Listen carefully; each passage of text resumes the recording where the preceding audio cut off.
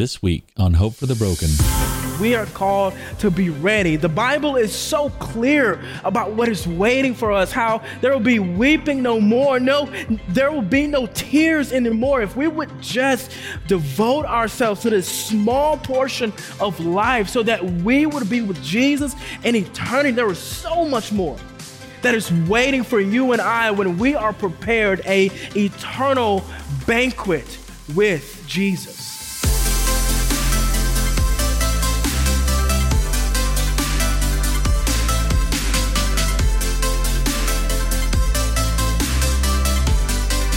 Welcome to Hope for the Broken, the audio podcast ministry of Trinity Baptist Church in Mount Pleasant, Texas. I'm your host, Austin Mahoney.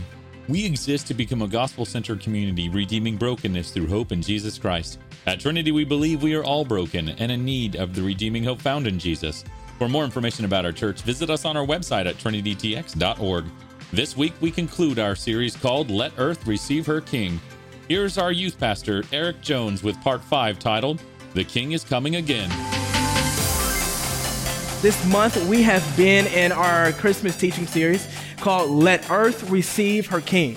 And the King is promised, the King is announced, the King delivered, and that the King saves.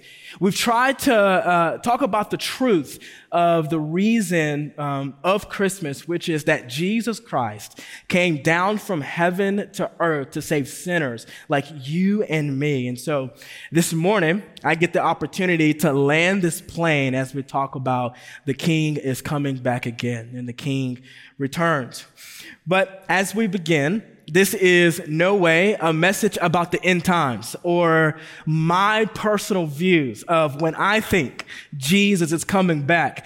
So if that is what you want to hear, I'm sorry, you'll be sadly mistaken. However, we will talk about one of the most impactful truths as a Christian, and it's the truth that Jesus is coming back for his church, and that we are called to be prepared in being a faithful witness in our world for his glory. So if you would turn in your copy to God's word to Matthew chapter 25, starting at verse 1 through 13, we'll read our passage and we'll see what the Lord would want to teach us. However, before we begin, I want to provide a little context that help you and I as we unpack this passage this morning. So we find ourselves in an analogy that Jesus uses as the backdrop, a first century Palestinian wedding festivities. And usually this was a huge, elaborate ordeal. And what usually would happen is the groomsmen would walk to the bride and the bridesmaids' home, where the bridesmaids would be. And they would go there, they would get the bride and the bridesmaid, and they would walk back to the groom's place where they would have a banquet. Well, it wasn't just a walking back and forth. What happened is that as they were walking and as they were going back through the city, there would be a huge processional welcoming to them. And so just imagine that on your biggest day, you get to walk through the town square of Mount Pleasant and everybody is throwing you a huge party as you get to go into wherever it is. And they're saying how excited they are for you. Like, this is what it was. It was elaborate. The whole city was in on this. And so this is kind of the framework that Jesus is using as a backdrop. And so when they got to the groom's place, they would have a huge banquet wedding feast. And so that's the backdrop that Jesus uses in this analogy. So with this context and background, let's grab our Bibles and let's read Matthew chapter 25, verse 1 through 13 together.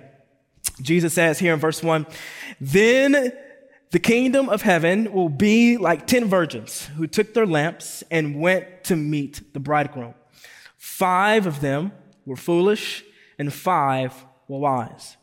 For when the foolish took their lamps, they took no oil with them, but the wise took flasks of oil with their lamps. As the bridegroom was delayed, they all became drowsy and slept. But at midnight, there was a cry, 'Here is the bridegroom, come out to meet him.' Then all the virgins rose and trimmed their lamps. And the foolish said to the wise, give us some of your oil, for our lamps are going out. But when the wise answered, saying, since there will not be enough for us and for you, go rather to the dealers and buy for yourselves.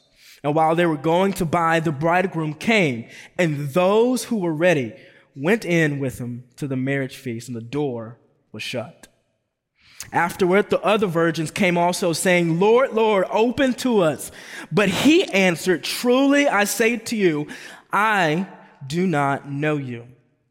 And so Jesus says, watch therefore, for you know neither the day nor the hour.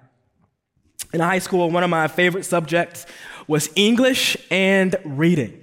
I was really good at those subjects. Everything else, hogwash. Couldn't do it.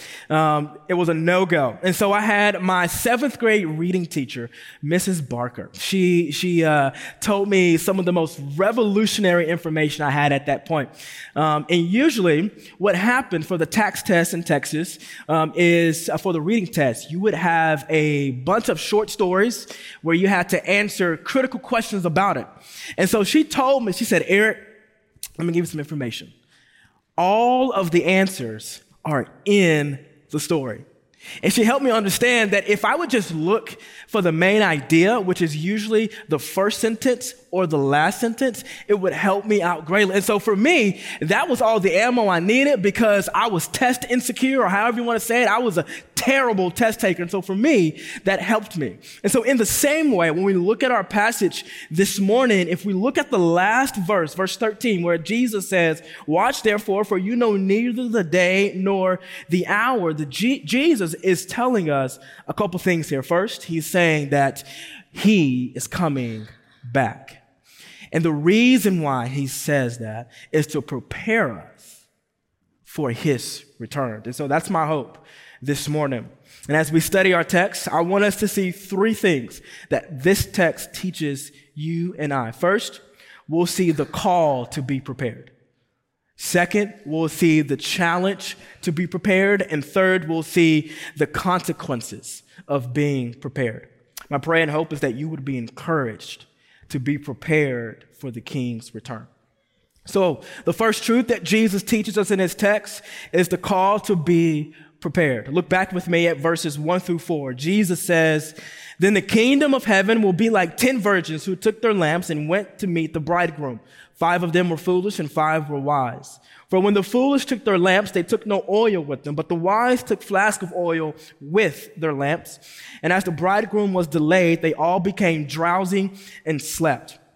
These first 4 verses help us to understand the importance and the need and the call to be prepared as God's people. In this analogy, we meet our first characters. We meet the 10 virgins. We meet 5 of them who were wise and 5 of them who were foolish. And the difference between the 5 foolish virgins and the 5 wise virgins is simply the amount of oil that they were prepared for. More plainly put, the difference between a wise Christian and a foolish Christian is the one who is prepared for when Jesus comes back. And so I want to lay before you 3 ways that how we can be prepared. First, the Bible prepares us. Psalm 119, 105 instructs you and I as Christians on how to be prepared by saying, your word is a lamp to my feet and a light to my path. Church, God's word is more than just words on a page. God's word is more than just insights into our world. God's word, the Bible, the scriptures is the primary means that God uses, that Jesus uses to shape you and I as his people. It is the very thing that God has given us to shape you, to mold you, to become more into the image of Jesus Christ. The Bible does that. And so when we spend time reading and meditating and considering the words in the Bible, we're allowing scripture to prepare and treat the symptoms of our heart. Second, our proximity to God helps prepare us for Christ's return. When we are in God's word, as a result, our proximity to Christ will change. This is the weirdest thing ever, and I promise you that it's true. Have you ever noticed that when you are having a conversation with someone who has an accent, maybe it's just me, but do you feel the insensitive urge to mimic that accent? Do you? Okay, so I'm not alone. I get that. And it's true, but it is a real thing. I promise you. It's a real thing known as accent mirroring or phonetic convergence. It's a natural human behavior that often occurs unconsciously as a way to build rapport and establish a connection with the person you're speaking to. Imagine that. I promise you it's real. But in the same way that our brains try to connect with someone when we are having a conversation as an accent, it's the same way that our proximity to Jesus grows and gets closer the more we are in God's word. And so I would say, what does your proximity to Jesus look like? And we can see that, you can measure that, you can often see a correlation there with your time in God's word, your time meditating and considering and being in God's word with your proximity to Jesus. Lastly, we can prepare ourselves for Christ's return in true biblical community. This is more than just going to church. This is getting plugged into a group, serving on a team, and moving the mission forward. It's moving the mission of God forward. When we allow ourselves, church, to be in biblical community, we are allowing the Word of God to be made alive through the people of God so that we can better proclaim the message of God. When we allow ourselves to be in true biblical community, we're allowing God's word, the very words of God, to be made alive through his people, through the church, through the people of God, so that you and I can faithfully proclaim the message of God. We ought to have people in our lives that we can both lean on, and someone could put the mirror of God's word to your life and ask you what is going on, ask you to confess sin so that you can faithfully proclaim the message of Christ in your world. Biblical community helps us to be transformed and to transform our hearts. We can never expect, church, to be fully loved and accepted if we are unable to be fully seen and known. If we seek to be fully known by God's people, we have to be willing to be fully known. When Jesus returns, he will be returning for a bride that is in biblical community with one another, who has been conformed to the image of the Son through God's word, and who has close proximity to Jesus. In short, Jesus is coming back for a church that took the call to be prepared seriously. The second truth we see in our passage is the challenge to be prepared. Look back with me to verses 5-9. It says, "As the bridegroom was delayed, they all became drowsy and slept. But at midnight, there was a cry, 'Here is the bridegroom, come out to meet him.' Then all those virgins rose and trimmed their lamps, and the foolish said to the wise, 'Give us some of your oil, for our lamps are going out.' But when the wise answered, saying, 'Since there will not be enough for us and for you, go rather to the dealers and buy for yourselves.' There is nothing more frustrating than knowing someone is coming, but not knowing the time." So I can remember as an athlete in the 7th, 8th, and 9th, and some of my 10th grade years, when I would get out of practice, and I didn't drive at those times, obviously, where I got out of practice, and I had to wait for my parents to come pick me up. And usually what that scene looked like is that there were a slew, a handful, a lot of students out there waiting for their ride. Buses didn't come because it was after school, usually about 5:30 or 6.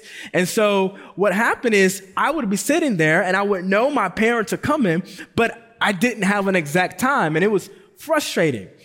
And I got a little discouraged when I saw everybody else starting to leave. I saw my friends leave. And then usually what happened is I would possibly pull out my phone and start, looking and texting my parents, say, hey, you're on your way. Start calling them, hey, you're on your way. And then when everybody started to leave, I started to check, those cars coming in, the headlights, like, oh, is that my parents? No, that's not them. Seeing everybody drive by and not my parents come. But after a while, you start to get a little discouraged and then start to get a little angry. And I know my parents didn't leave me. And I think we all know how frustrating and how annoying it is to be waiting, because there are some of you in this room right now who gets frustrated and the first person to ask, where is everybody? When there's a meeting at 10 a.m. and at 10:03, no one's there, or only a few people there. You know who that person is. If you don't, it's you. We all know the frustration it is. The temptation and challenge for you and I as God's people while waiting on the return of Jesus is becoming spiritually lazy and lethargic. We see it in the text. Look back with me at verse 5. It says, they all became drowsy and slept. The virgins that were waiting for the bridegroom got sleepy because the groom was delayed. He had not been there yet. And we do the same exact thing in our walk because Christ has not came back yet, or we have not seen some great, amazing sign in the skies. Our inclination is to become more comfortable in our walk and to become more comfortable sometimes with the things that we're doing. So how do we get spiritually lazy? One way I believe we become spiritually lazy is when we prioritize good things over God things. This is when we allow a multitude of things to get and take priority and precedent over the things that God has called us to do. It takes many forms through many different situations. For some, you place the opinions of others over sharing your faith. You choose a job promotion over living out biblical principles because you may not want to seem like that Christian who was just too much. Students, you become spiritually lazy when you consider the opinions of your friends and other people you've never met on social media over the truths of God's word spoken to you through Christ-following parents. And so in this analogy that Jesus shares with you and I, the oil that separated the foolish Christian from the wise Christian speaks to the witness in their life. Matthew 5 verses 14 through 16 gives us a point of reference for this by saying, you are the light of the world. A city set on a hill cannot be hidden, nor do people light a lamp and put it under a basket, but on a stand, and it gives light to the whole house. And in the same way, let your light shine before others so that they may see your good works and give glory to your Father who is in heaven. Church, when we become spiritually lazy, we are not living in the Christian witness that we are called to do. We are not letting our light shine that is within us, that is called Christ, that we are called to let shine in our workplaces, in our homes, how we live in front of our friends, how we live in front of people who don't know the Lord, how we live in front of our kids, our toddlers. It is the way through you that Jesus portrays himself when we let our light shine. So how do we move forward if we are found to be spiritually lazy? In Revelation 2:5, God shares with the church in Ephesus about the same thing. And he says this, remember therefore from where you have fallen, repent and do the works you did at first. We need to do three things, church. We need to remember, we need to repent, and we need to renew. We need to remember the love that we had when we first came to Christ. The things we did, how we were always in God's word. We couldn't be found without a conversation about Jesus, about what he had done in our life. We need to remember the things that we did at first. And second, we need to repent. Repentance is not just I'm saying I'm sorry, but repentance is an action plan to turn from being spiritually lazy, to turn from wickedness, turn from sin, and turn towards Jesus, turn towards the Father, turn towards Jesus. And we need to renew our commitment and our lives to live for the Lord moving forward.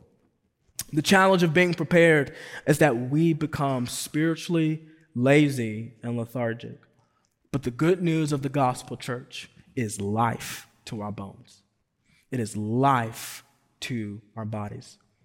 The last truth that we see in our passage is the consequence of being prepared. Look back with me at verses 10 through 13 of this chapter. Jesus says, "And while they were going to buy, the bridegroom came, and those who were ready went in with him to the marriage feast and shut the door, and the door was shut. Afterward, the other virgins came also, saying, 'Lord, Lord, open to us.' But he answered, 'Truly, I say to you, I do not know you. Watch therefore, for you know neither the day nor the hour.'" Church, I want to address two things specifically. I want to address being prepared, the consequences of being prepared, and the consequences of being unprepared. As a boy growing up, we went to church faithfully every Sunday. And my dad would say the night before, he would say the time that he was going to leave. And so, do you know what happened when I wasn't ready? When that time had came, we were all left. But I found out the issue came in when I found out that if I went with my dad, I got breakfast. I got donuts. And so that sounds just like a kid, but that was real. But I got donuts. And so you know what I was doing at that time that my dad had said? Not only was I ready, but church, I was at the door. I was ready to go. Like no ifs, ands, or buts. I was ready to go. The same is true when Jesus returns. We are called to be ready. The Bible is so clear about what is waiting for us, how there will be weeping no more. No, there will be no tears anymore. If we would just devote ourselves to this small portion of life so that we would be with Jesus in eternity, there is so much more that is waiting for you and I when we are prepared an eternal banquet with Jesus. The consequences of not being prepared is stated here also. Look back with me at verse 12. Jesus says to the virgins who were not ready, who were unprepared, he says, "Truly I say to you, I do not know you." The question in heart check here is, do you know Jesus? Not do you know about him? Not do you know facts and trivial information about him, but do you know Jesus? Today, many people know Jesus. They know that he is the Son of God, born of a virgin, died on the cross, resurrected 3 days later, and is promised to come back again. James 2:19 says, even the demons believe that. Church, in our world, everyone's a Christian. We are so Christian that we can know how Christian you are by the party that you voted for, or what part of town that you live in, or by what news network that you watch. We are so Christian that we know if you are a true follower of Christ, if you are a cross around your neck, or have a Bible verse written on your bio, or if you have a Christian tattoo, this is how Christian we are. The truth of the matter is that we have based our Christianity on what we have done instead of what Jesus has done. And the scary thing about focusing on what we do is that we can come to church day in and day out, Sunday after Sunday, and we can receive the affirmations from God's people, from other people, about how well we're doing. We can come to church each Sunday and somebody see you faithfully come to church, which is a good thing, but they'll go to you and say, man, you're such a faithful follower of Jesus. You are following the Lord so closely. Or maybe people are having conversations with you and they notice that you are quoting scripture every third word or every third sentence. And they say, man, I love how you are so in God's word. We are seeking the affirmation of our Christianity and our faith based on outward things. But in reality, we should be basing our faith and our hope not in people, but in Jesus. There is only one thing and one person that saves us, and his name is Jesus Christ. You can't be born into the faith. You must make a personal decision. And so the question this morning, church, is not just, do you know Jesus? But does Jesus know you? To sum this all up, we are called to be prepared for the King's return, to overcome the challenges of being prepared and experience the joy that comes when we are prepared. Church, are you prepared? The King is coming back.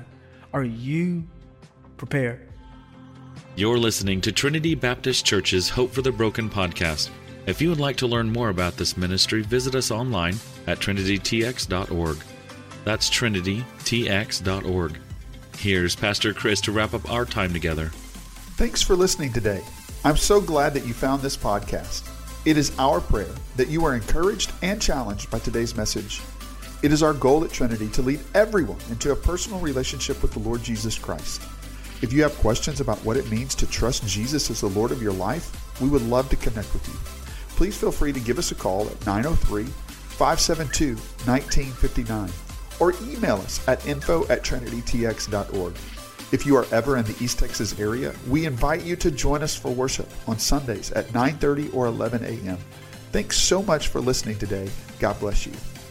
We pray that you have experienced hope today. If you would like to support the ministries of Trinity Baptist Church with a financial gift, you can do so by giving online. Simply log on to trinitytx.org and click the Give tab. Be sure to join us next week as we look into God's Word on Hope for the Broken.